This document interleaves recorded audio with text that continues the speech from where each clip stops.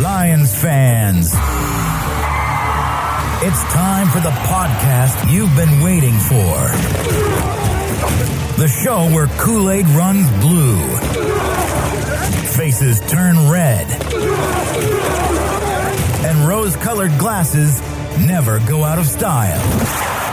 This is the Detroit Lions Podcast. Your Detroit Lions and Reddit connection. And now, two guys who discovered that making toast in the bathtub just hits different. Chris and the Riz. Hey, howdy-ho, Lions fans. Welcome to the Detroit Lions Podcast, episode 394. This is the last stop before the Senior Bowl and the official Detroit Lions podcast for Reddit. I am your dashing host, Chris, and with me is my good friend and equally dashing, maybe slightly more dashing co-host, Jeff the Riz Risen. How you doing, brother?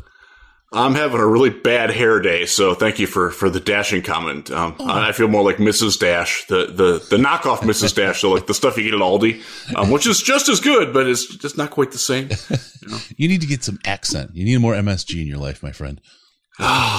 Maybe sodium. 1979. So quick diversion.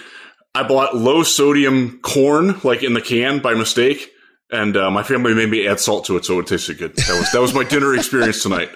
That's where I'm at today. It's been that kind of day. Oh man, I'm sorry. All right, we're going to talk about. Well, we got to talk about Jerry Jacobs. Can't help it. He's so great. We love Jerry. We do, and he loves us back. Shrine Bowl preview, the Senior Bowl preview. We're going to do a quick peek at some of the talent there. We're also going to talk about Aaron Glenn and a whole lot more. We got a great show lined up. Riz, are you ready to go, my friend? Yeah, let's do it. Let's kick this off and break it down.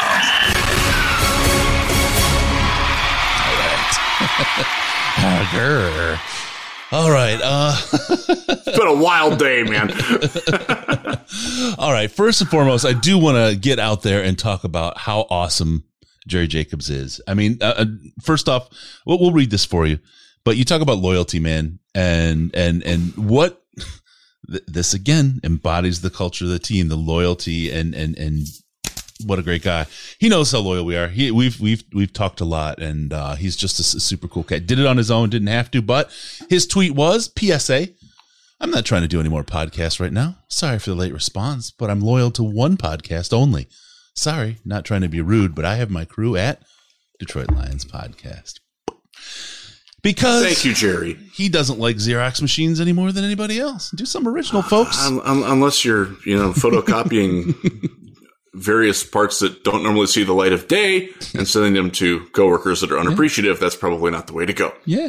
Yeah. Figure something out yourself. Thanks, Jerry. We appreciate that. And we absolutely had nothing to do with that. That's Jerry being Jerry. Mm-hmm. And if you've watched him on our show, the 3 times he's been on, you know that that's Jerry. Yep. And more out of Jerry come April. It's April. Yeah. In the meantime, we're talking, as you mentioned, we're working with him. He's got a whole lot of stuff to give away. He's got helmets, gloves, some other stuff. We're working on that. Got some good stuff going, Jerry. He is a super, super cool human being. And I want to see some 39 Jerry Jacobs jerseys out there. Oh, yeah. I want to see those. Yeah. Maybe we should do a thing. Get a picture with your jersey. We'll talk. We'll do it after the Senior Bowl. We'll work on that. But if you are a friend of the pod, if you have subscribed and liked our YouTube channel and are in our Patreon Slack, which is just $5 a month for the most intelligent Lions chat on earth, if you're getting a Lions jersey, get a Jerry jersey so you identify with us. Because tell you what, guys, he's going to be around Detroit. Like he's not going anywhere. No. You're safe in buying a 39. Yeah. You're good there. Yes, sir. Yes, sir. You are. All right. Just wanted to say, big thanks to Jer for being who he is and being such a great guy. And other folks, just figure it out on your own. Don't follow. All right. Brad Holmes, big news, breaking news today. He's not going to be at the Senior Bowl. Chris, this is not how I framed this to you. Right away. Is this the end? Is he giving up on the draft already, Riz? What's going on? Oh, there's another game, Chris and listeners.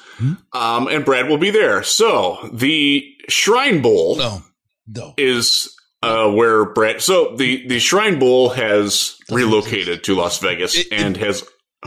It doesn't exist. It went to Vegas from Tampa. The hot dogs are gone. I can't break my tooth on a hot dog. I'm sure the hot dogs are still there inside the Trop. You can wait for the opening day of baseball season in 2024 or whenever they get their strike resolved, which might not be until then. Who knows? I mean, usually they cook them the year before and serve them the next year's game. They had COVID last year. I was so excited for a 2-year wait on one of those things, right? I don't know if you've seen the Reddit, the hot dog and epoxy thread that pops up every now and then. The guy's on like over a year. I have not. Insane. That's what they feel like when you eat them. They're amazing. So they are brutal, and the buns are buns of steel. Chip a tooth, babe. Yeah. All right. So Brad Holmes is going it's to also just like generic yellow mustard too, which is just not the way to go. Eat a little spicy. Get some spicy brown. Get some golden. Get some Dijon. Get some horseradish in your life. It's better that way. Some sauerkraut, man. Get the power, the gas power. See, I can't do sauerkraut. Oh, it's good for the soul. All right, practice starts Saturday. It's in Las Vegas this year. Brad is going to go see if he can spin the wheel of his late round talent Magic. And tell us a little bit about this. It is dead to me this year. It happened at the same time, just about as the Senior Bowl. I'm focused on that. If it was like it used to be, we'd be talking about going to the Shrine Bowl this weekend, right? We would. Yeah, the game would be Saturday. Yeah. But they have changed things. They have in a move that's not very popular with the draftnik community and also some people in the NFL. They are somewhat competing, but not directly competing with the Senior Bowl. The Shrine Bowl, that's renamed from the Shrine Game to the Shrine Bowl a couple years ago. Now it's moved. It's under new management. And the manager is Eric Galko, who's an old friend of mine. I like Eric a lot. I respect him, and I can't wait to get out to the game. I just can't logistically do it this year. Hopefully next year. But they are practicing Saturday, Sunday, Monday, and Tuesday, and their game is Thursday night. And I suspect that most of us who will be in Mobile on Thursday night will probably wind up watching that somewhere. And that's just way to, so if you're not familiar with the Shrine Bowl, the Senior Bowl gets guys that are like, there's a couple of first rounders down in Mobile, actually probably 4 or 5 first rounders. There's a lot of guys between like 50 and 150 overall that will be down in Mobile. That's in fact, over half of the 3rd and 4th round are probably in Mobile this year for the Senior Bowl. The Shrine Bowl, there are 2 guys in there that I can see being day 2 picks, and the rest are day 3 or priority free agents. Nearly everybody that's on their roster, and I went through them today. I did a little preview that'll be coming up on Lions Wire in the morning. Check that out. I picked the 15 players that I think best fit the Lions. Just about every player that I looked at and had familiarity with, they at least belong in a training camp with a good look and a good shot at getting it. So it's a pretty good group. It's not, again, you're not dealing with first round, second round, third round. You're looking at guys like this is where the Lions in the past, I'm trying to think who's been from there. Geez. Dang it. I'm blanking on it. There's a lot of dudes who came from there. Glover Quinn was from there once upon a time. The first one I was at, actually. It's a lot of like the 5th, 6th, 7th round, and then the guys like, oh yeah, we want to sign that guy right after the draft. That's the caliber of guys that you're getting there. So just to give you a little tease on a couple of the guys that I like. This will be up on Lions Wire at USA Today in the morning. And these are the 3 guys that I like the most. I think will be the highest picks out of it. One of them is Tyree Johnson, edge from Texas A&M. If you watch Texas A&M, if you watch them play Mississippi State has a first round tackle in Charles Cross. Tyree Johnson kicked that dude's butt. He got a sack on him. He got 3 other pressures on him. Had a really, really good game. That Aggies defense is loaded. He knows how to play. He's a stand-up outside linebacker pass rusher. Sounds like something that Detroit needs. So he's probably going to go in the 90 to 110 range, probably. The guy that I think is probably the first player from the Shrine Bowl taken, and we'll see how that plays out, is Reed Blankenship, a safety from Middle Tennessee. Really good all-around safety. He was once on the Bruce Feldman's Freaks list. He's a little bit undersized, but he can do a lot back there. He's got range. He's got instincts. He can pop. So that's the guy to watch there if you're going to watch the game. And the other one, there is a quarterback. There's actually a couple quarterbacks there that are mildly interesting. And those of you who are Maction people know who Dustin Crum is. I'll just leave it at that. But then there's a wide receiver, Kyle Phillips from UCLA. Slot receiver. If you watch their game against LSU, you know what that guy can do. He's a lot of fun after the catch. He and Amon-Ra together as dual slots or playing on the same side of the ball is like a smaller package when you're going up against like big lanky corners like the Kevin Kings of the world. And those guys, these guys are going to kill that. And this is a guy, probably a 4th or 5th round pick, playmaker, really good hands, really, really good blocker as well for being a slot guy. So those are some of the guys that I'm watching and looking for out there. Friend of the podcast, Owen Reese, will be out there. He's going to give me in-depth reports on the offensive linemen that are there. If you have followed this for a long time, how does he feel? Owen's been on just about every year to talk offensive line with us. How does he feel qualified to talk about the offensive line? Well, I mean, he was Quinn Miner's offensive line coach at Wisconsin Whitewater. He's one player, one player. Yeah. Come on, how does the Warhawks actually have another guy? The NFLPA Collegiate Bowl is, I want to say Saturday, and I got to write something up on that. And they actually have a dude from Western Michigan, Mike Caliendo, a guard who I really like and would love for the Lions to get into a camp, get him in there. Saw him as a freshman. He started as a freshman. He started all 4 years, academic, all MAC, all 4 years. Really, really good player. Kind of limited athletically, but that kind of guy that I'm rooting for. So I'm going to be looking at that too. But the Warhawks have another guy there too. What's Owen's official title? He is the director of run establishment. He's not the offensive line coach. Yeah. I love that he was able to give himself the title. You can do that at the D3 level.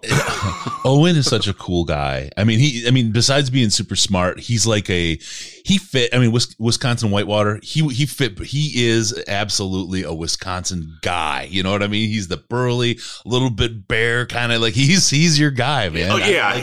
He's about 6'5", about 260. Not fat, but like not slim. No. Like a grizzly. And if he heard me say that, he would throw me through a car window and not apologize for it. And then he'd buy me a beer, picking me up as he picked the blood out of like a grizzly. He'd hold you down and eat you. Yeah, he would. Just I hugged him. He didn't hug me. Thank God, because that would have hurt.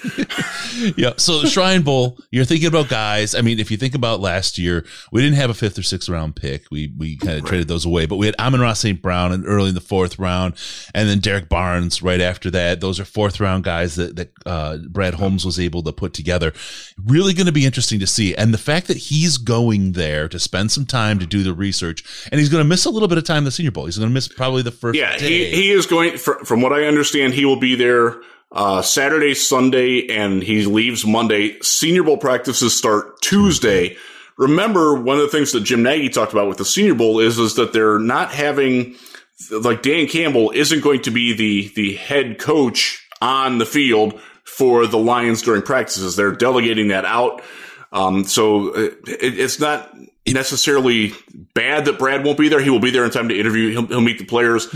He will talk to his coaches and say, hey, what do you think of this guy? Is this guy worth spending time for me with? Exactly. Sort of like that. It's setting the table for Brad, which is cool, but it also is giving, oddly, it's giving MCDC a little opportunity to do a little bit of GM work. Now, is Dorsey going to be down there?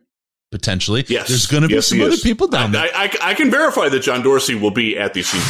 But with Dan Campbell not having to worry about the head coaching duties, that frees him up to do some other things. And I this is interesting. And especially when you think about how they've built that front office and the collaboration between them. Now the trust that he gets from Brad Holmes and a little bit of a sense Brad's going to get of how Dan makes the decisions on players at that kind of level. It's going to help them with their communication and help them evaluate each other as evaluators as they go forward. So huge opportunity here. Undersold probably by most other people, but a real opportunity for these guys to build out how they work together. That's pretty cool. Absolutely. I like it a lot. And again, the collaborative effort is something that, like, we've hammered it a lot, but it cannot be stressed enough how important that is, that all the people are rowing their boat in the same direction. You might have somebody who's like, wait a minute, I'm sitting this rep out because I'm not sure I like that one, but they're going to keep stroking. This team got their wins this year. That's one you got to watch the video for, folks. This team got their wins this year because they were all stroking together, because they were pulling that boat in the same direction. And this is what you expect to see when you're 10 and whatever, right? 10-1. Yep. You don't typically see a team pulling in the same direction. You start to see things fraying at the sides.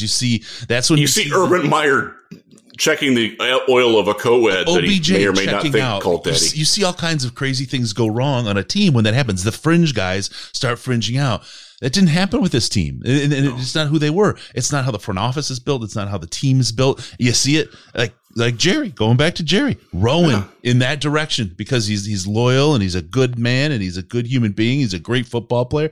He's all those things. That's what this team is about. And it's something special. And this Senior Bowl is an opportunity for them to work that some more. For someone like Deuce to be the head coach, for someone like Ben Johnson to be an offensive coordinator. You get to see these things play themselves out, how they work and how these guys work together. Guess what? We'll talk about it a little later. Aaron Glenn potentially going as a head coach, being, working somewhere else and as a head coach. Say it's not so. Well, Aubrey, step up. What are you going to do? What can you do in your elevated role in the Senior Bowl? This is such an opportunity for these guys and for this team. And I don't expect, spoiler alert, I don't expect anyone gone this year. I expect next year to be the year, but we'll just go there. I got to hit the super chat. Ryan, you cracked me up when it came in. Super chat, he rolled in $10 for Kelly Stafford's Rams tickets fund for those loyal fans. Hey, did you see the and my colleague at Ramswire ran the story today about the Stafford fan in the Lions jersey who was going crazy when they won. And the Rams fans, or the Rams themselves might even, they crowdsource money to get that guy to go to their home game so he can watch Stafford, which I think that's really cool. Yeah, good job by the Rams. Yeah. That's interesting. It's interesting. I think Colin, who's going to join us at Senior Bowl and do a lot of coverage with us and for us. And he's got something, I won't say it, but he's got a real special gift for you, Jeff. You're going to love it. Sorry, Colin, I didn't want to give anything away. That's as much as I'll give away. Knowing what I know of Colin, I'm a little concerned. It has nothing to do with rowing and stroking. Okay. We'll just put it that way. Well, that's good. But he talked about it. He did the quick back of the napkin math. If Kelly drops $1 million, that's less than 1% of a flip in the percentage of fans that are going to come into that arena. And it was, I forget whose the source was. I'll have to look, but 65% Niners fans expected in SoFi. Well, what would you say it was when you were there in week 7? Easy 40% Lions fans. Easy 40%. Easy. And it's having lived in LA for so long, right? I totally understand it. I totally get it. You can do stuff outside all the time. And I mean, think about it. If Detroit was a place that had beaches and mountains and stuff to do outside all the time and all kinds of sports teams and all kinds of culture, I mean, not kidding, 10 times the things going on in the city with the restaurants and everything else. And the Lions were what the Lions have been the last bunch of years. Probably a lot of us would be really, really casual fans. Right? Just kind of like, oh yeah, the Lions. Well, call me when they're any good. My joke about hockey fans there, Anaheim won the very first cup they had ever won in franchise history the year I moved out there. And I mean, it was literally the 14th story on the sports news after women's highlight. I mean, we had been, the city, we'd had a car on fire at least, right? I mean, we'd have been celebrating. It'd have been a big deal. But no, not there. They couldn't care less. And I meant no couches were burned. Nothing happened. Huh? Positive car fire. That's all. Okay, Riley. Sorry, I get to yours as well. Do you think Holmes picked the right roster to coach at the Senior Bowl, or would you guys rather have the Jets one? Riz, I think that's a great. That is a good question. Great question. It is. I'm gonna. Do you mind if I drop mine first, and then I'll let you? Yeah, go right ahead. I'm wrong. I'll formulate my thoughts. Yeah. This game, the Senior Bowl, is not about winning.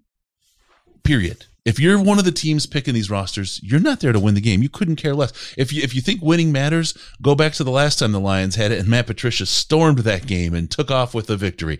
What did it mean? Yeah, they did. Yeah. They really did, didn't they? I forgot about that. What did that mean? It didn't mean anything. If you're smart, and I know Brad Holmes is smart. I know he is smart. You're looking at the roster that best fits your areas of need, and not just, hey, I want the guy that's going to be picked at 12th as a off-ball linebacker. You're not picking 12th, right? You're picking 20-somethingth and second. The guy that's getting drafted there, it's not really valuable for you necessarily to do a whole lot of hands-on evaluation versus the guys that might roll on your big board to where your picks are. So I think the reason Holmes picked this roster is much, much more about assessing the talent and getting to know the talent that looks likely to be there when they're picking. That being said, again, it's not about winning. So that's where my head's at. That's why he picked the roster, not to win the game, but to get the best look at the guys that are most likely to be Detroit Lions. I think there's a lot in that's absolutely true. The other thing I would say is this is the SEC roster. So one of the things that you do when you're a coach or a GM and you're interviewing the players is tell me about who you played against. Like who's like if you're interviewing a wide receiver, who was the best cover corner guy that you played against this year? And it might not be who you expect to answer, and you're going to get it. And like, you know, look, there's SEC guys in the room in Detroit, Jerry being one of them from Arkansas. Yep. But that flavor, that it's a broader way to learn about more prospects. And if you look at most mock drafts, and we're going to look at that in a little bit here, the SEC dominates a lot of the mock draft because there's just a lot of talent there. And, you know, it's not necessarily, I think a lot of people get hung up, to Riley's point about positions like, oh, the quarterbacks, or, oh, we really need linebackers. Why are all the good linebackers on the other roster? Well, one of them dropped out. Devin Lloyd won't be there anymore. Jaquan Brisker, the safety from Penn State, will also not be there anymore. So the Jets roster isn't necessarily looking as sexy as it did when the rosters first came out. I think the only guy that the Lions team lost was Michigan running back Hassan Haskins, who will not be there. He got replaced by a guy from South Carolina who I watched about 5 minutes of today, and I kind of like him. So, and you know, I think it's a lot more. I do think that there was probably some trade, like Jim explained this really well last week. If you didn't catch what Nagy said, he talked about how they go through, like, putting all the pieces of the puzzle together to keep teammates together, to keep, you know, that sort of thing, and to try to get some balance on it. I absolutely believe him on that, but I also think that there's probably a little bit of give and take on that. Like if there's a borderline guy. And you're going to talk, though, too, about the talent that's on. We're going to talk about some Senior Bowl players in a little bit. I think we got a really good way to look at this. But one of the points we're going to talk about is how differently people evaluate players. And that's, I think, part of it too. I think some people are like, oh, this guy's absolutely great because they saw somewhere that he was the best guy. But other people are like, oh, he's middle of the road, or he's third on the position chart. I think a lot of that kind of skews what people are looking at.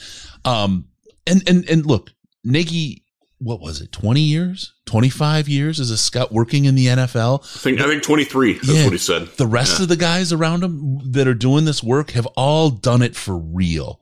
Have gotten paid, fed their families, made their living doing this. They got to know a little something more than guys reading mock drafts. Yeah, guys who watch I'll pick on Georgia fans because they have every right to be gloating this year. Mm-hmm. Not every player from that defense is a first-round talent. You might think they are, but they're not. Right. There's only 32 guys that didn't go in the first round, and sorry, dude, 9 of them are not coming from Georgia. They're just not. Yeah. All right. The one person I'm subtweeting on the air here knows who he is, and he'll be grateful that I talked about him and didn't mention his name. All right. So there you go. Thank you, Riley. That's a great question about picking the roster. But I think folks just get it out of your head that winning the Senior Bowl is important. The game itself, remember, they're not allowed to blitz. They are only allowed 3 different coverages. They're not allowed to go in motion more than once on a play. There's a lot of different rules.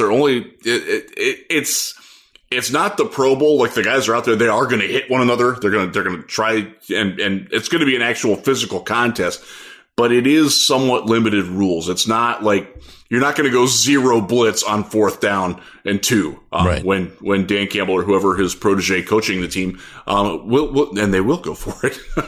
Now, can they still fake punt? Yeah, you want to test the arm of your punter, right? I want to. It is important. Yeah. They have a good punter too. In the Senior Bowl, they have a good punter.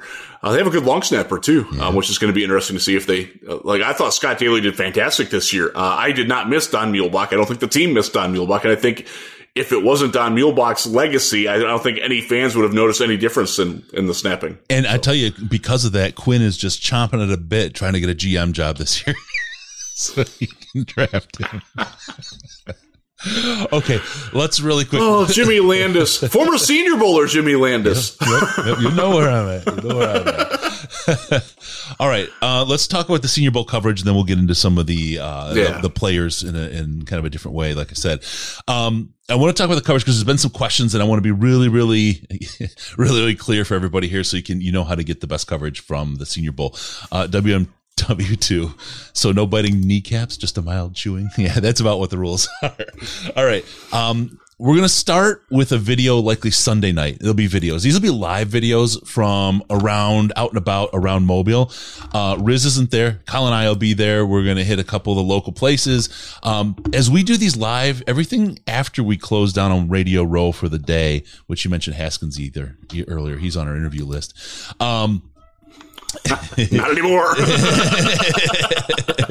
We're going to start on Sunday night. We'll get some live stuff as we see players, coaches, GMs, other media folks around town. We'll get time. We'll spend time with them. Those will just literally be live on the fly as we're out having drinks and dinner and all that kind of stuff.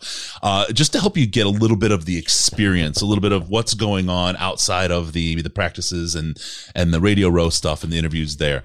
Monday night, Riz arrives. We will do a formal show from the hotel that night.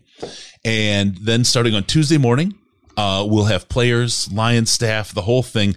Practice is 11:30 to 4. So it's 11:30 to 1:30 for the national team and then 2 to 4 for the American team. So we will be at the field for that. And then we'll be back until dinner on Radio Row. Again, more interviews with Lions staff, players from the teams and so on. We'll do that. That'll be Tuesday, Wednesday, and Thursday that we're doing those things. Then again, nightly live videos from around town. Again, members of the media teams, whatever we find, it's all live on the fly.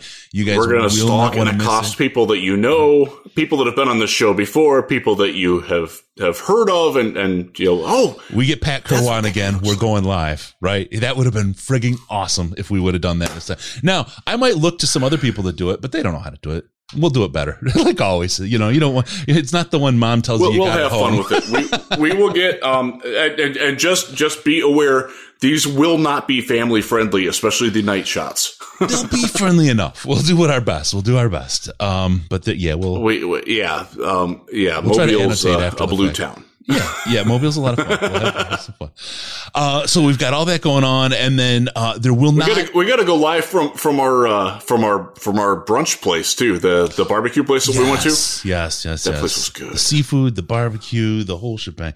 Okay, so then everything you see that's live on YouTube will be available later if it doesn't get scrubbed because of Blue or whatever else, right? We may have to think about what's going on. We will talk about Willis shortly, Don. Don't worry. But your best bet is to watch it live. Subscribe, hit the bell. That's how you're going to see the stuff live. Like I said, there's not really a fixed schedule other than what I told you. We'll be there from crack of dawn until about 11-ish, 10:45.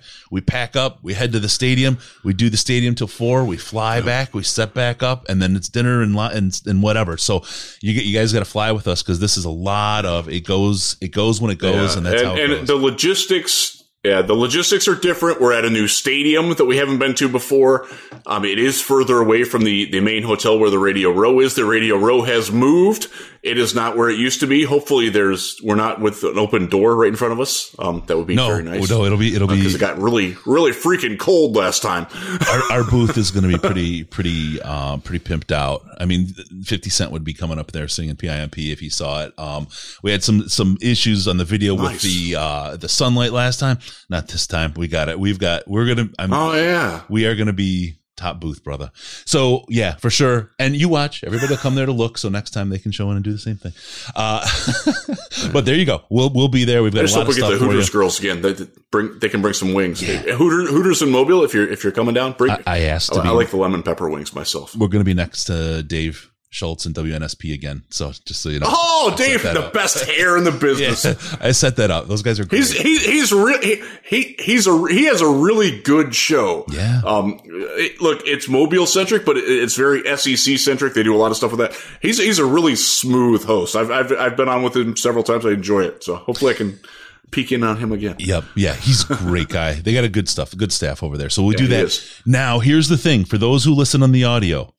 It takes a bunch of extra work to put these out on audio. We're not going to be putting these out on audio, as audio podcasts. Maybe once Senior Bowl's over, we'll put a highlight reel or something together, but just don't count on it. YouTube only is where it's going to be for this, because it is so fluid and so fast that things happen that it's just the way it's going to be. Subscribe, hit the bell. You'll get the best content from the Senior Bowl. I guarantee it. There you go. Get your suit there too. All right. Really quick, cbd.detroitlionspodcast.com. Take care of your head. Take care of your fun. Go to cbd.detroitlionspodcast.com. You want a buzz? Get the active CBD if Delta 8 isn't available or allowed in your state. If it is, get the Delta 8. They're both just as potent and fun, and they come in really great tropical gummies. If you just want to take care of the pain, anxiety, or insomnia, get the regular CBD oils, or they have gummies and so on as well. Won't give you a buzz. And with those, you also will pass a drug test. And they also have a cream, which I use religiously after working out. And it just makes the recovery happen. I've heard about you and your cream. Oh, God. Stroke. All right. CBD.DetroitLionsPodcast.com. Coupon code LIONS, 55% off. There you go. Okay. Sorry, Mom. Why did you tell her to listen? God. My mom watches every podcast. Oh my God. Mrs. Risden, I apologize. I really do, from the bottom of my heart. He has turned me into this savage beast. I used to work the choir still every week. And then your son came. I don't know what happened. Okay. Let's talk quarterbacks. I want to walk through quarterbacks in the Senior Bowl. And look, next week we're going to be standing in front of these people. We could go through the roster. Mm-hmm. We could run through these people right now. It's meaningless. We're not doing that. Right? It's meaningless. It's performance at the Senior Bowl. It's then the performance at the Combine and performance at a pro day. That's it. All the rest of it is speculation. We'll talk about speculation later, but we're going to have film. We're going to have all kinds of evidence. We got 3 cameras rolling at Senior Bowl this year. We will have all those kinds of things there. We'll be live tweeting all day. We've got Colin working. We've got Jeff working. We've got me working. We are going to be pumping the content all day. And we will have a lot to work with about the players and the assessments after that. We will make some choices around that here very shortly. All right. So first off, we're going to talk about, everybody's talking so much about Malik Willis. And I want to tell you, when I started my preparations for the Senior Bowl, Jeff, I started getting a bunch of mock drafts as just kind of a way to kind of position these guys in my head before I really started diving in. Because, we did wait till the season's over. That's when you really have the time to start breaking down these guys and looking at it. And the thing that I noticed, and that really flipped me out, and it started me down a rabbit hole, was the variation in these guys' rankings and draft positions on these mock drafts. I've got a player, and he's not someone that most people probably know. There is a 263 overall draft position gap between where this is just 4 mock drafts, right? The 263 positional difference on where he might be drafted. And I had to check to make sure he didn't have a leg amputated or something, that maybe someone did a draft a little bit early before the amputation. No, nothing. Wow. Crazy. So it started me thinking, right? There's 2 things on this. One, I think I now understand why people will bang the table. Like, sorry, Curry Sauce, I hate to do this to you, on Geis, and say, Geis is the guy, Geis, right? And then Geis, where is he today, right? People overvalue people and undervalue based on where they're getting their info, right?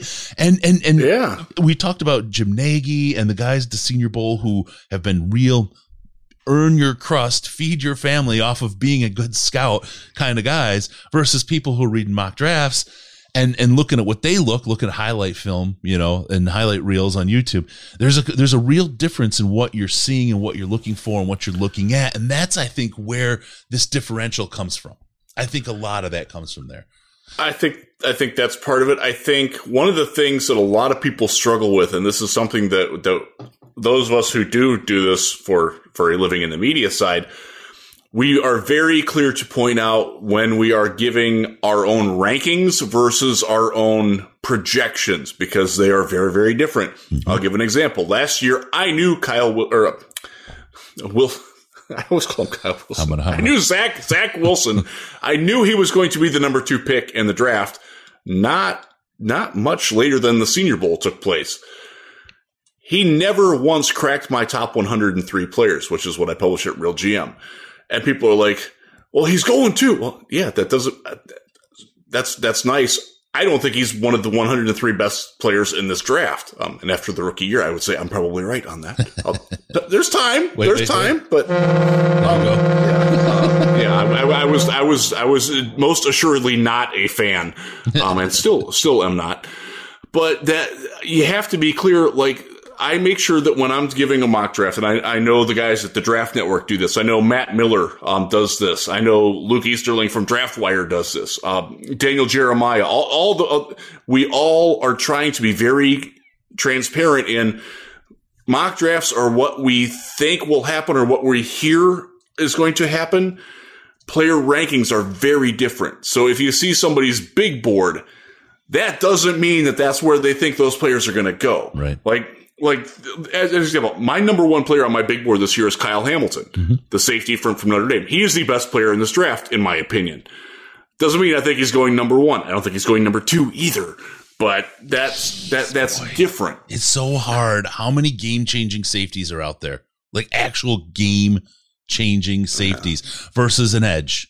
Versus a quarterback, right? Positionally, I mean, you look at it and you say, he is spectacular. He could, as you said, and I'll just say he could right now, he could be the best athlete out there and best player at his position. But what's he going to do for you if you're the Lions, right? The Lions is his impact as a all-pro safety more than what Aiden Hutchinson could be as a Pro Bowl edge. Exactly. And that's...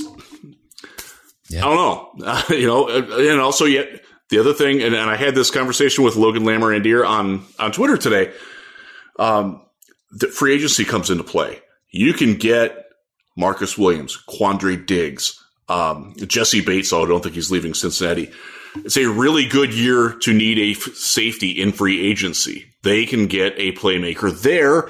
Keep Tracy Walker, and then you don't have to worry about Kyle Hamilton at number 2 because, we're set there. We're good. Yeah. Yeah. So that factors into it too. And mock drafts at this time of year are we talked to, as the media, we talked to Dan Campbell before week 16. And he said flat out, I have not seen one down of college football this year. That was in his press conference. So if you're thinking that, he's going to bang this head with this guy, you don't know that. He doesn't know that. Exactly. Be very careful in absolutes and, must or will definitely. Anyone, stating that anything is factually done now, they're an idiot. Yeah. You can tell them I said they're an idiot too. Thank you. For sure. All right. So one of the projects I'm going to do this year that I've taken it on as a result of this kind of like exclamation point popping up is I've only got 4 points right now. I'm going to get probably 7 to 10 different mocks, maybe more together, and just sample them points in time throughout the season and then see how they changed and then how they did against the real draft. I think it's going to be an interesting little experiment for what we're doing here. I think it'll be a neat way to kind of look at this and help kind of think about, who are we looking at and getting our information from, and how is that kind of painting the picture in our head of who's what and what kind of player these are, knowing you have a bias, right? I mean, there's training out there for everybody who's employed on unconscious bias, right? You have to recognize it happens in more ways than just the training at work. Unconscious bias truly exists. Recognize it, admit it, and then let's look at it. Let's analyze it. Riz will tell you, I've been a student since before we started going to Senior Bowl, but since the day I've been to the Riz School of Evaluation, I've been working hard. I have Riz. I know. But I mean, you're not my only source of information, right? But you got me started, and I've been working hard at it, right? And you have. Getting better. I've noticed an improvement in your process. Like you tend to. you're seeing things, just as my perspective of your evaluation is that you're seeing things more open-eyed. Like you have a better idea of what you're looking for when you're looking for a specific type of player. Yeah, absolutely. I am going to miss the elephant walk this year. I absolutely will miss the they are not doing that for those who haven't heard. Yeah. I'm somewhat sad about it. It is my most fun. I have a lot of fun with it on Twitter. I'm going to miss that. Yeah, it's a good time. It is a good time. It is what it is. I'll enjoy my Smoothie King elsewhere. So yeah, that's that. But the one thing I'll tell you is, I'm not one of those guys that starts writing somewhere on a blog and starts acting like I have the be all end all scouting process. I understand it's an educational process. I understand it's a growth process. I listen to as many people as I can. I admit my misses and we move on, but I will take the Jerry hit. So from there, I want to. So I will say this on behalf of all draft analysts everywhere. If you're going to remember our misses, remember our hits too. That's right. Unfortunately, we remember those so much that others want to just make sure we don't forget our misses. There was a great example. The fantastic game between Buffalo and Kansas City was a perfect example of that for me. I swung and missed wildly on Josh Allen. I was one of the few people that was a massive Patrick Mahomes fan. Yep. And took a lot of crap for that. So, that was one where I got this one right. I got this one wrong. And it was a great game. I watched it and it was, you learn from it. One of the things that I learned from Josh Allen was to not take too much away from one exposure. You've got to see more of it. And I'll tell this very quickly. I was at their game when he was at Eastern Michigan. He missed 3 straight swing passes. Not one of them could have been caught by a fireman with a cherry picker ladder. They were that wild. Somebody from the Wyoming staff actually went over to the Eastern Michigan sideline after halftime and warned the coaches to keep their eyes open on the sideline when he was throwing because they didn't think he knew what he was doing. Now, that weighed very heavily on me. He had a rotten game. Brogan Roback kicked his ass that day. Love you, Broby. Wish you still got another shot. But because I did see good Josh Allen games. I saw him beat the crap out of Central Michigan in a bowl game that I watched in a radio studio with a Central Michigan guy, Jim Casa, sitting right next to me, and he was weeping, and I'm like, wow, that's really good. There were some good Josh Allen games too, but I let my one negative exposure to him really weigh me down on that. The only positive part about that was I did see firsthand, like, that guy's got it. Like leadership, charisma, easy, natural. It was plainly obvious seeing that in person. That's why I gave him a chance. That's why I didn't stick with him as just tight end number 7. He was also quarterback number 9. Right. Okay. Oops. Okay.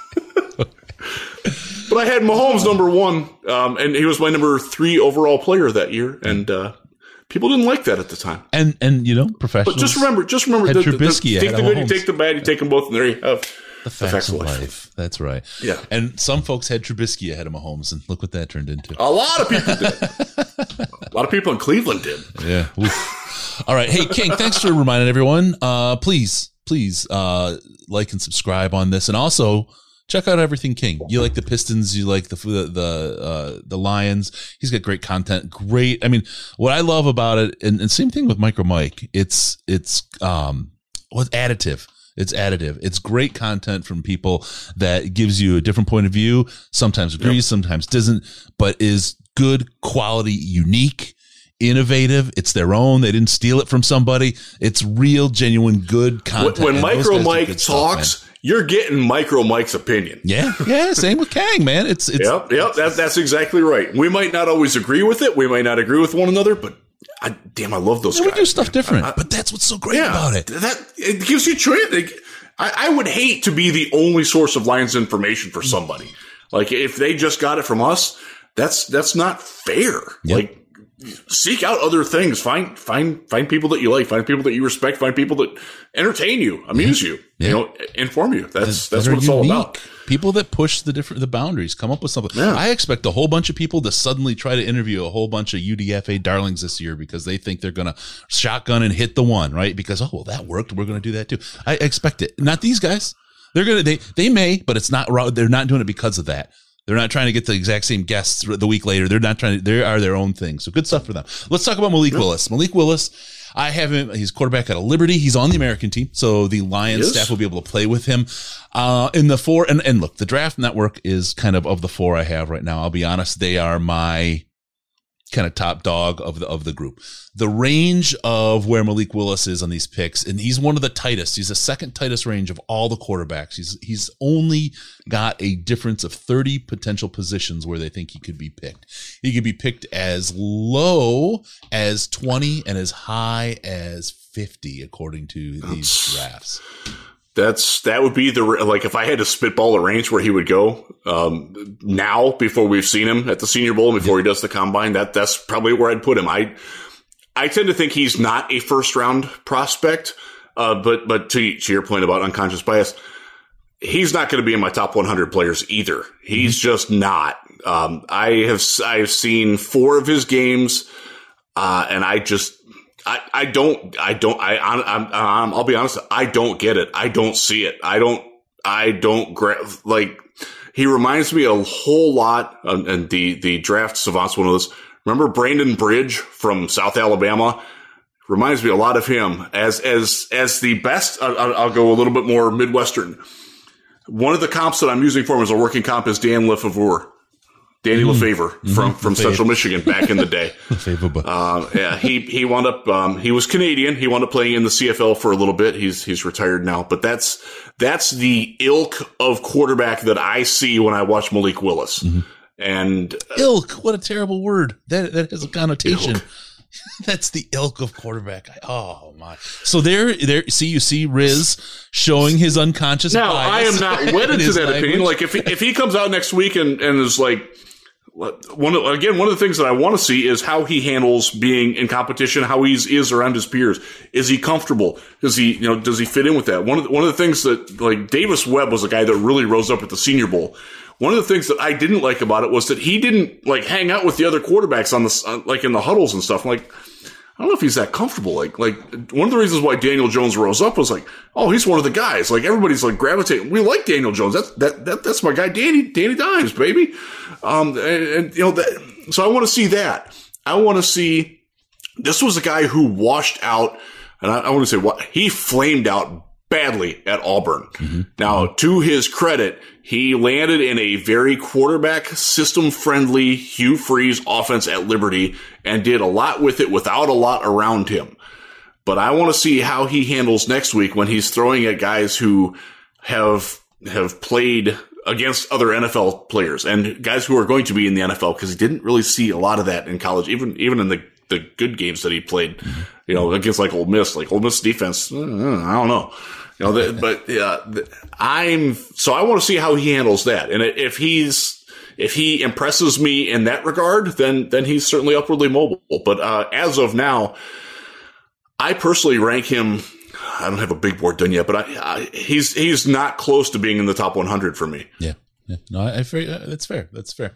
Yeah. All right, let's move on then now. Sam Howell. Sam Howell comes in North Carolina. He's on the American team, also with the Detroit Lions staff. Interestingly, his range is 39 places. They have him as low as 18 and as high as 57. Wow. I think he's going to go higher than that. Yeah. I think he's a top 10 pick. Now, again, projection versus evaluation. As an evaluation, he is maddeningly frustrating to me. I don't know what to do with him. Yep. No, that's probably one of the best kind of quotes about him that I've seen. And I'll say that's also true of Desmond Ridder from Cincinnati, who will be on the other team. They're different types of quarterbacks, but I don't know what to make of either of them at this point. And that's one of the reasons why I'm curious to see them next week. I need to watch more of both of them. I think just in general, to go back to the unconscious bias, Sam Howell had a crap game that everybody watched. It was their first game of the year. It was North Carolina against Virginia Tech. As Jim Nagy pointed out, he lost his 2 best receivers. He lost 3 linemen. He lost both running backs to the NFL. Virginia Tech has some dudes on defense too. That like they always have dudes that they have a very structured system that's very easy to plug and play guys into. That's one of the reasons why Virginia Tech cornerbacks tend to disappoint in the NFL, but they're really good in college. And he had a rotten game and everybody just sort of like forgot about him on that. If you look up and if you watch him, he ran for more touchdowns and more first downs than Malik Willis did last year, but you're not going to hear that much about him because because he has some bad games, man. His passing tape's all over the map. So right now, let me look at the. Okay, while you do, I'll go back really quick. Malik Willis, and this is the Draft Network position ranking for as quarterbacks go. They had Malik Willis sixth. Let me double check. Yes, sixth amongst quarterbacks. He's the sixth, quote best. And then you look and you have Sam Howell. He is ranked third overall at the quarterback position. Okay, he is my quarterback 3 as well, and he is currently in the 40s in my overall rankings. Yep. Which will be published at RealGM, footballrealgm.com. After Senior Bowl week, probably it'll take me a week to get all that crap sorted out. I hate to say this. You're in line with PFN. Okay. Hey, Tony Pauline at PFN's a good dude. Yeah. And our friend Kent Platt is a PFN guy as well. Yes. All right. So there you go. My dude Ben Albright, too. Yeah, Big Ben. Well, he's little, but he's... Yeah, I know. He tweets bigger than his size. I'll put it that way. His physical size. Yes, he does. Let's go. I want to throw someone in the mix that we didn't talk about just because he is positionally number 1. He's a guy that everyone is really curious about, and this is one of those things, right, where I would think the Wi-Fi would go down at the Elephant Walk when the hand measurement came out. You know what I mean? It would shut down because everyone is tweeting what is the official hand. We're not going to be looking at anything but his hands. Yeah, I swear, I'm just looking at his hands. This one's is really interesting. Number 1 is a position. He has the tightest range of positional picks on there. Oddly, he goes from 11 to 31. Some people somewhat. I don't see him lasting to the loser of the Super Bowl. I don't think he gets out of the top 5. No. That's so Kenny Pickett from Pittsburgh, by the way. Yeah, I didn't mention. You didn't. Kenny Pickett. He is not on the Lions team. He is on the national team, so he'll be playing for the Jets. Yeah. The Jets, by the way, do not need it. Well, they don't think they need a quarterback. They took one last year. They're not going to take him. There are a couple of other teams who have a little bit less tenuous grasp on the quarterback position, who have multiple picks, who will be looking. And it would quite honestly, look, it's early to make proclamations. It would really surprise me if he got out of the top 10. What's the saying for the Jets? Go fish.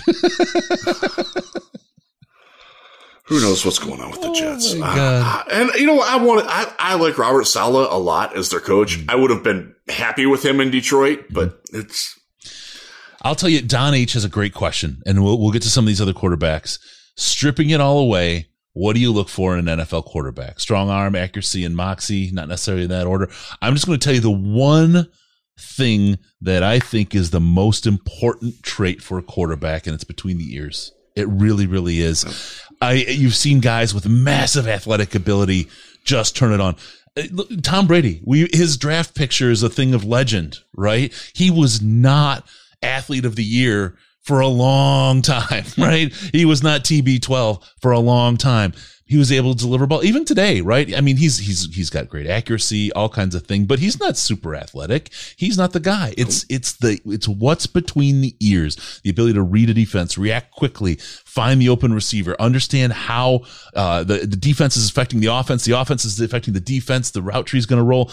It's all about, and then, leadership and all that, but it's all between the ears. It really, really is the number one piece. And I think that's why so many have trouble landing the right quarterback, because it's so hard to assess. It's not on a Wonderlic. It's something different, and it's intangible. And then the other way is you get the guys that have all that.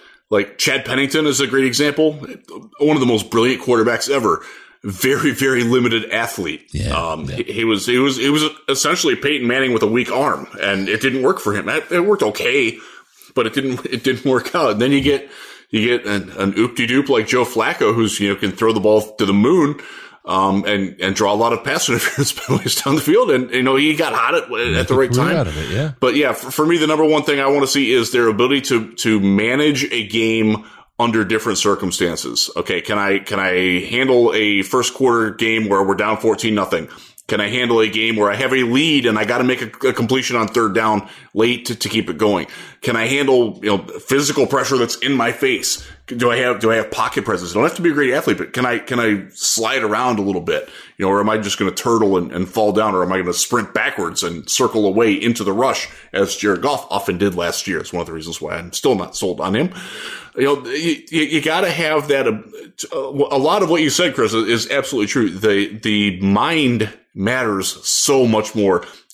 But not at the. I couldn't give two craps about arm strength. There are very few quarterbacks that get to the NFL that last longer than a training camp or two with a bad arm. Cody Kessler, Kellen Moore, I'm trying to think who else. Jake Rudock did not have a good arm. Brandon Weeden did not have a good arm. Kellen Moore is the kind of guy you sign to a record-long contract at the lowest potential pay possible so you've got him signed through his coaching career. That's the kind of quarterback that he is, right? Yep. And there's a number of quarterbacks out there that you're drafting as backups 100%, right? They'll make a great backup for a long time. I have we'll talk about that as some other time, because I have a philosophical debate in my head. That's what keeps me up at night about the merits of drafting a guy that is only going to be a backup quarterback. I didn't say we'll play that out some other time. But arm strength is like accuracy is much more important and more to the point. Accuracy all over the field. There are guys who, I'll use Brandon Weeden as an example. Brandon Weeden could hit a slant route like nobody. Like he could hit a skinny post to the tight end. Perfect. Ask him to throw a 12-yard out, 6 points the other way, baby. Yeah. And I hate to go back. Or the ball would sail on him. To Josh Allen's thing, one of the things that Josh Allen has done really well, and one of the things I will give the Bills a hell of a lot of credit for, is that they worked with him like, okay, you don't do that throw well, so we're not going to ask you to do it. Like, there you go. Yep. Hello? It's not that hard. Whoa. All right, we'll get back to it. Thanks for the question, Don. Appreciate it. Doctor, my arm hurts. Want to do this. Stop doing that.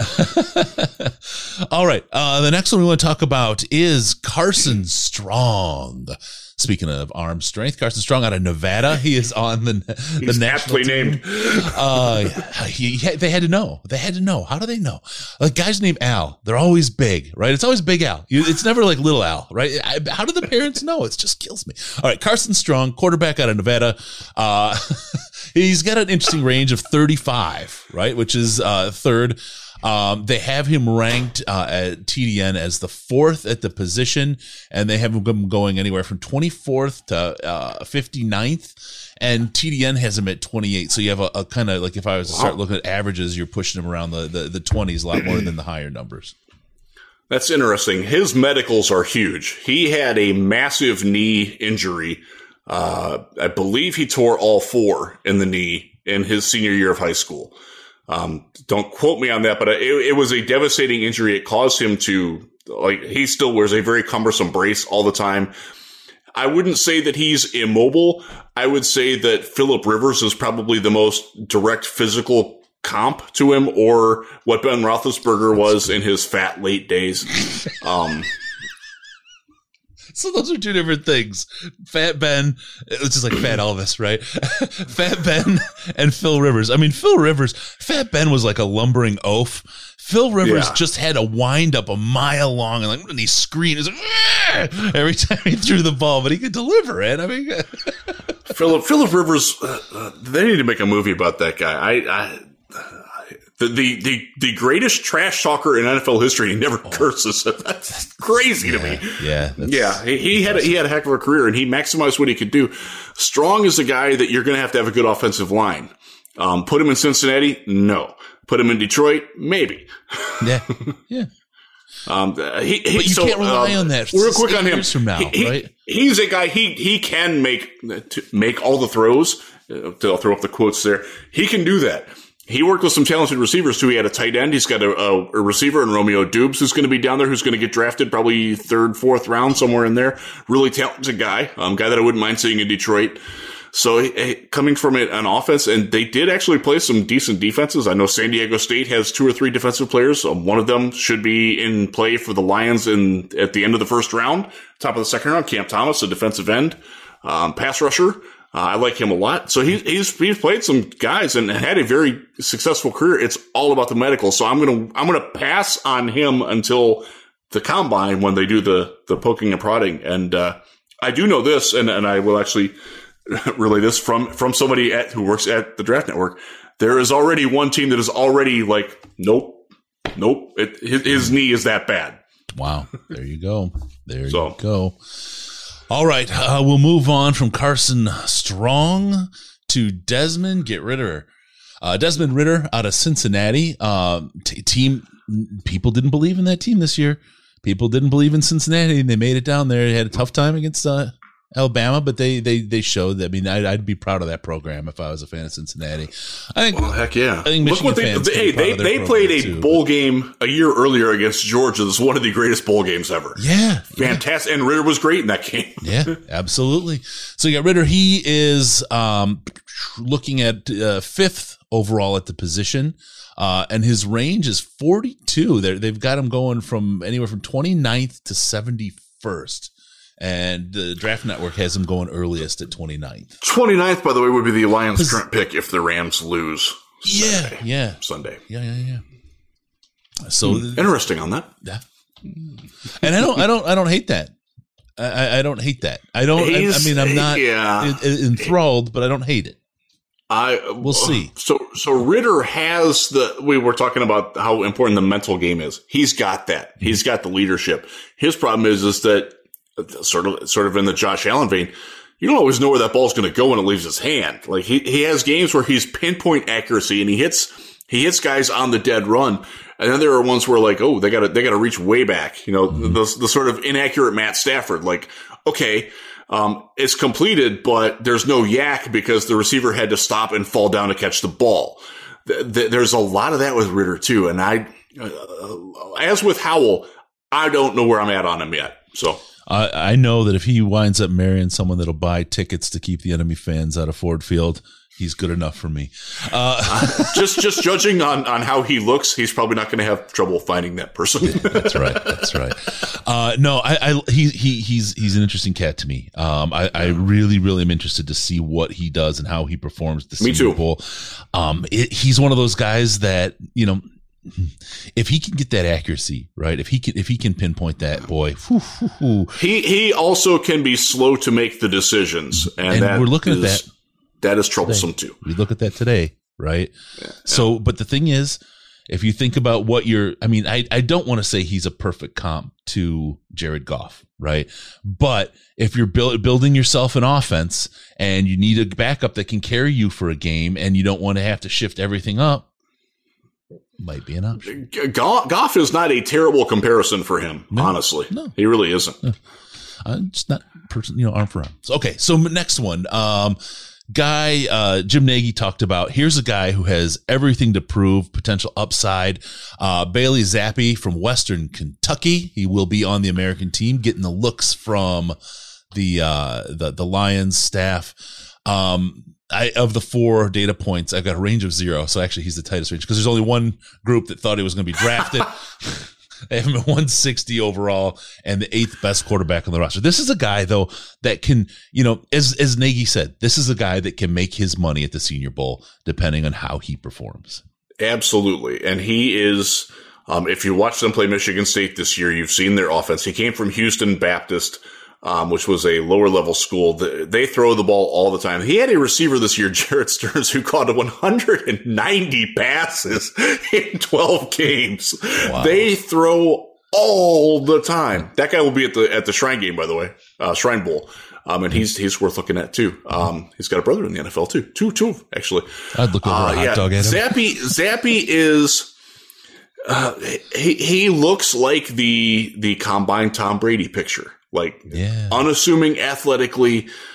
He can run. He does have some ability to buy time, but he doesn't have the strongest arm, doesn't have, the overwhelming physique. He's probably 6 feet, maybe 6.5 feet, the sort of Baker Mayfield range, where local reporters call him a bleeping midget and still get credentialed by the team. I don't get that. Some of those. Yeah, but he's got some fun tape, and if you're looking for, I'm not sure that he's a great fit for the offense that we saw in Detroit in 2021, but that might not be the offense that we see in 2022. He is a guy that can do, I liken him to a Case Keenum, who had a great year in Minnesota, has been a starter in Denver, has some other time. Could have had a great year in Cleveland. He did okay in Cleveland. They probably should have played him more. That's my probably. point. By the way, the guy who wanted to play him more is now the GM of the Minnesota Vikings. Just interestingly, good hire for Minnesota. By the way, Kwesi knows what the hell's up. That guy's. I'm curious as to who he's going to pick as a coach and what happens with their team. But I like him a lot. The Vikings got better today. Yeah. Their second coach will help him out a lot more than the first one. That's my guess. That's probably true. But yeah, so Zappe is a guy. He's not going to come in and start right away, but he's a guy that can probably linger a long time as your quarterback 1A in that Case Keenum, Tyrod Taylor, that ilk of quarterback. I think Tua Tagovailoa is probably going to wind up in that range at some point. After the hype all gets stripped away and he's on his second team. And that'll happen probably fairly soon, depending on who Miami hires. We'll see what happens with that. That's the kind of guy he is. And his he can do what Tua did at the end of this season when Tua got on fire, had good receivers around him, and picked apart really bad defenses. And that's, Tua had a really nice final 5-6 games of the year. And Zappe can be that kind of guy. Is that your cat meowing over there? Yes, my cat's going crazy. The way the audio works now, your audio's gotten so good. I'm like looking around my room thinking my cat's making noise. No, I'm trying to coax her over here. Smokey, come here.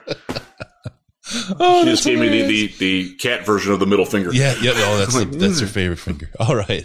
Bailey Zappe. The guy could definitely do something for himself here.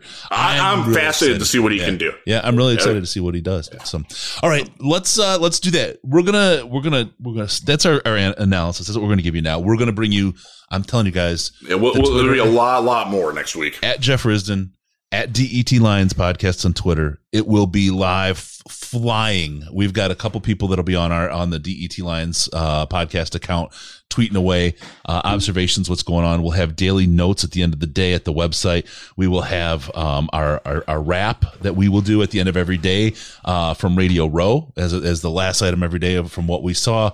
Again, subscribe on the YouTube, hit the bell. You gotta have that to see this content when it goes live. It's the only plans we know are when practice starts and when practice ends, and we're going to be on Radio Row before and after that.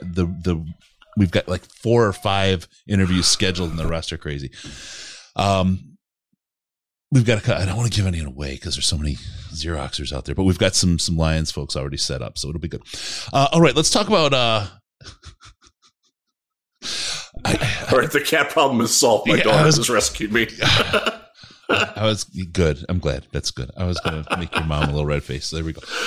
Let's move on. Detroit Lions are one of 3 teams fully set up for Hard Knocks this year. There's a great article in Lions Wire, but by El Jefe Risdon, who's a famous French writer about the Detroit Lions, the Detroit Lions. You really want to check him out. LionsWire.usatoday.com. Great place to check out. Great Lions info. But Hard Knocks, the Lions and the Jets and the Panthers are the 3 teams that are set up. If I'm, the choice is really between the Lions and the Jets. Jets, big market. The Lions, big personality, right? They're just really intriguing story. I think that bodes well. What do you think? What do you think about I agree. I don't think that. Look, the Panthers they're a weird team. they're sort of identityless. Yeah. I mean, there's some, you can create some storylines out of it. You can create storylines out of every team. The Lions, though, the way they finish, the way that Dan Campbell has caught on nationally, there could be a storyline of a quarterback competing with Jared Goff. There's, you got compelling guys like Jerry. There's some interesting Jamal Williams, very charismatic guy. I mean, the Jets have guys like that too, but I think the Lions are a little more media friendly on that. It's something. Look, I hope it happens. That was the crux of the article that I wrote. I want it to happen, and I related it to, I covered the Browns in 2018 when they were on Hard Knocks. And one of the things that the Hard Knocks did was that it showed how god-awful Hugh Jackson was as their coach. It exposed the flaws that those of us who were there on a day-by-day basis saw, and nobody believed us because they wanted Hugh to work. Yeah. And we saw that, he had to be reminded by a national reporter that he had a kicking competition going on. He hadn't watched his kickers. He didn't know who one of them was. It was bad. And you saw how Greg Williams and Todd Haley were butting heads, and how Hugh was just sort of playing them off against one another and just try to stay on top of it. It showed the dysfunction. The light came on and the roaches scurried. And it was a good thing. Like at the time, everybody's like, oh my God, this is the worst thing that ever happened, because it shows how bad we are. Well, that's how you got to be better. You got rid of those problems. Like, if the best thing you can say about your offensive line coach is that he drives a Maserati and his belly bounces up and down when he says hut, and that's what Bob Wiley was. Like, that's what people remember from it. Like, that was a really rotten coaching staff, and people needed to see it. And here's the thing, and we've talked about it. I mean, yeah. Folks in the Slack knew before the bye week the changes that were coming. They've heard things in the insider stuff that's all played out, right? They've seen it all. They know we've got insider info of what's going on.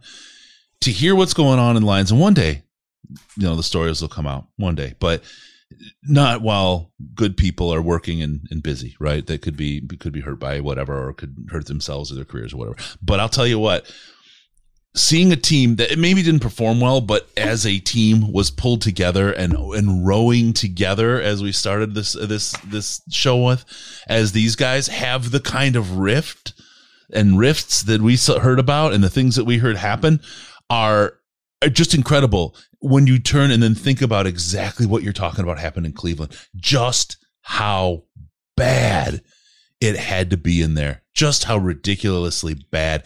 And Hard Knocks is great for exposing that, but I think, from everything we've seen and how everything was handled and how everything played out, this team is going to be exposed just for how good they are. And exactly.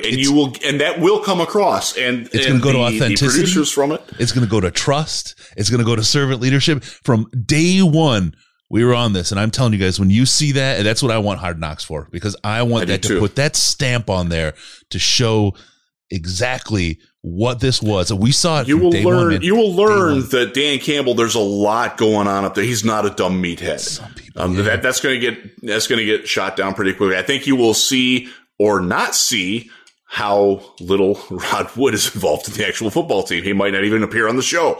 I think you will see a lot of Chris Spielman and what he does. I think you'll see a lot of John Dorsey, who didn't exactly come across all that well in the Browns version of that. He was a Browns GM at the time. And by the way, he deserved that criticism. But and so there's people that talk about it as being a distraction. You've been to training camp. A lot of the people who are listening to this have been to training camp. There are cameras everywhere now. Like the Hard Knocks crew they are right on the field. And a lot of times, like right now, most of the camera work is either up on the grassy knoll that Patricia put in. That's a great vantage point to shoot from. They're from like little platforms. Hard Knocks, they do have better access, like right on the field, but the players, the coaches, they're all used to it. Like they have every interaction, everything, every play is filmed from multiple angles. It really is like wallpaper. Like, you just don't notice it. And it's not a distraction at all. The producers are going to go in. They're going to talk to guys. They're going to find the compelling guys. Mm-hmm. In Cleveland, it was Carl Nassib, and Devon Kajust, the tight end with his, who believed in the powers of the crystals. Yeah. He actually retired to pursue a career in whatever you do with crystals. I don't really know what you do with that. But yeah, you'll find, and it's fun to learn about your players like that. Jeff Fisher's Rams, by the way, they were exposed for the Jeff Fisher didn't 7-9 bullshit. Some 7-9 bullshit. I wish I still had that drop. Darn it.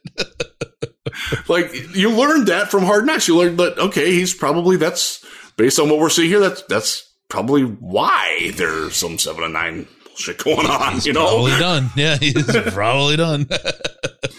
Yeah, so it's informative to learn about that, and you learn so much about the players. Like that, there was a guy. What was his name?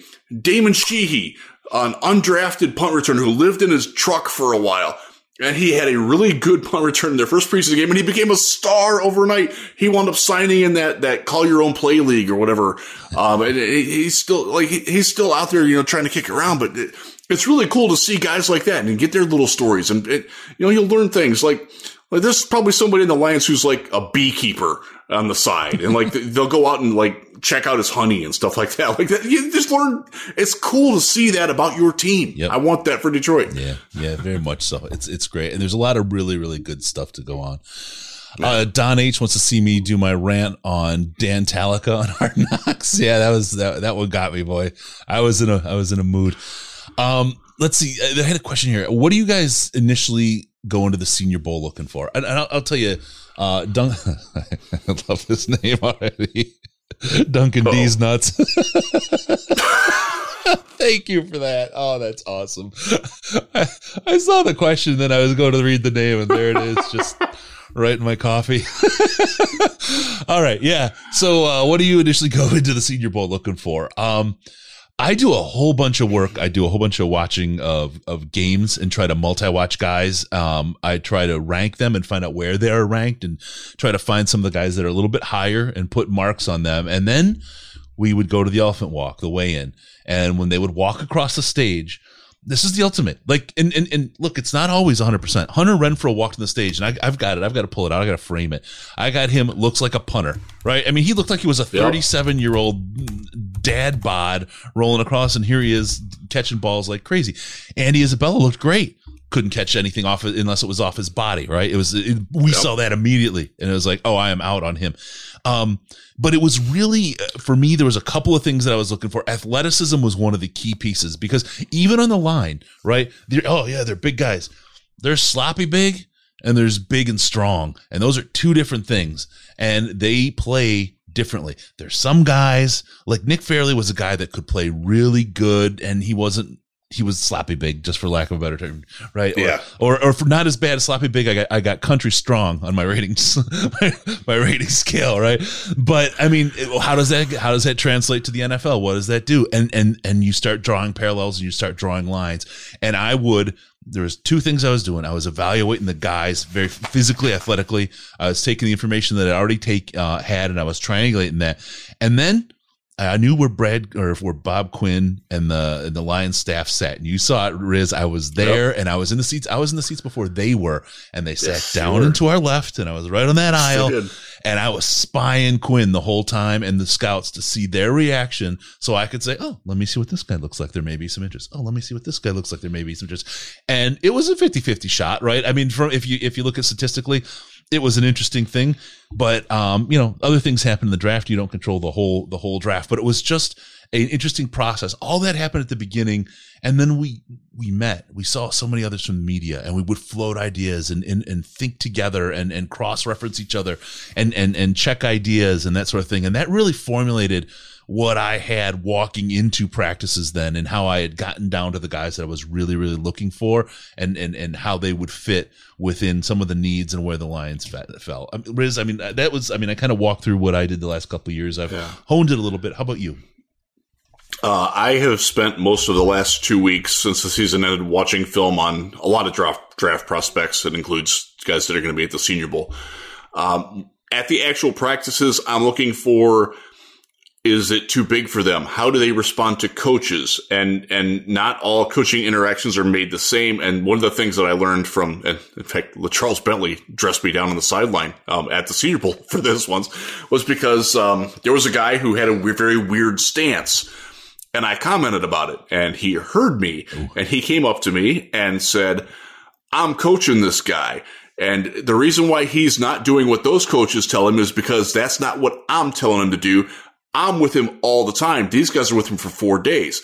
So what he's doing might not be what they want to see, but it's what I want to see. And I think he's doing a good job. And I wound up having a very good, healthy conversation with LaCharles about that. And it changed my opinion a little bit. So I'm looking for things like that. Are they, firmly ensconced? Can they do what coaches ask of them that might be out of their comfort zone? I am absolutely looking at comparative athleticism, specifically at defensive backs and wide receivers. Who's getting off? Who can change speeds? Who's got click and close ability? Who's able to locate? I'll never forget a wide receiver. They're running one-on-ones, and he's the only receiver, and they're out, and he did not know that the ball was coming for him. Like, nope. Yeah. He actually, so that was the guy that going into to Mobile was in my top 100, and I wound up dropping him significantly because it turned out that wasn't an isolated incident. He just wasn't very smart. And I'll tell you. Oh, go ahead. Sorry. I'll let you finish. I'm looking at, how do they get along with their teammates? Obviously not everybody can be a leader, but if you see natural leaders emerge, and that happens, Sean Lee's a great example of that. A guy that I wasn't super high on him as a linebacker, but okay, that guy, that's an alpha right there. Like that's a dude, to speak Wisco speak. And that's, you see guys emerge like that. That's kind of the fun thing too. That's, Baker Mayfield came out that way. Josh Allen actually came out that way too. Like, okay, I see it. Like, I wasn't at that Senior Bowl. That's the one that I missed, but everybody's there's like, yeah, they got it. Yeah. I'll tell you one thing. If you want to get a good look at it, Duncan D's nuts, Brad. Love it.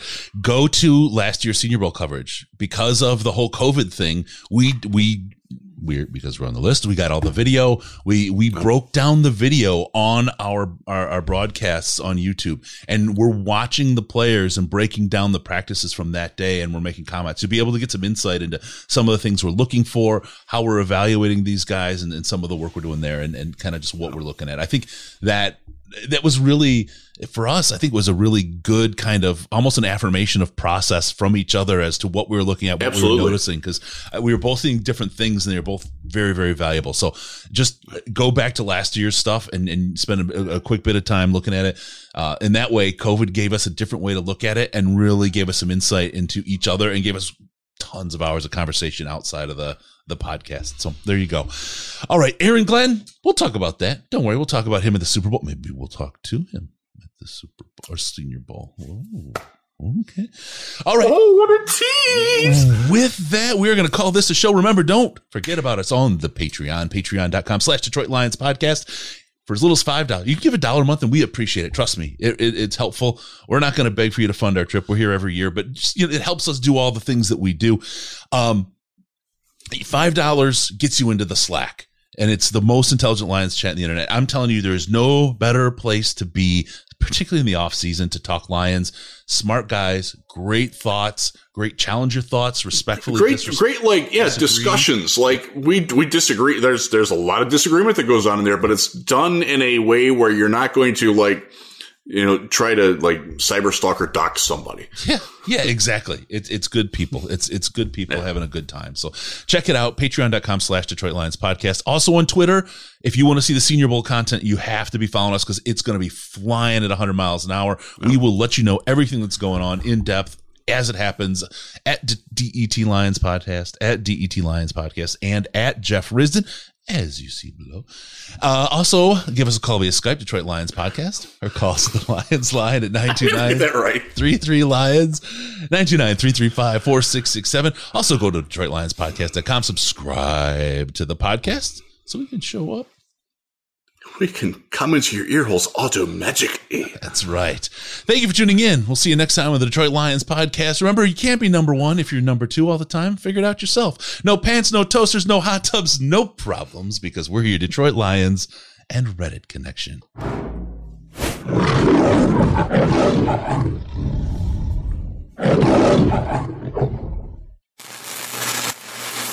Final seconds winding down, and look at that. How big is that? Chris and Case out of time. Pack the bag, start the plane. This show is over. You've had enough of that shit.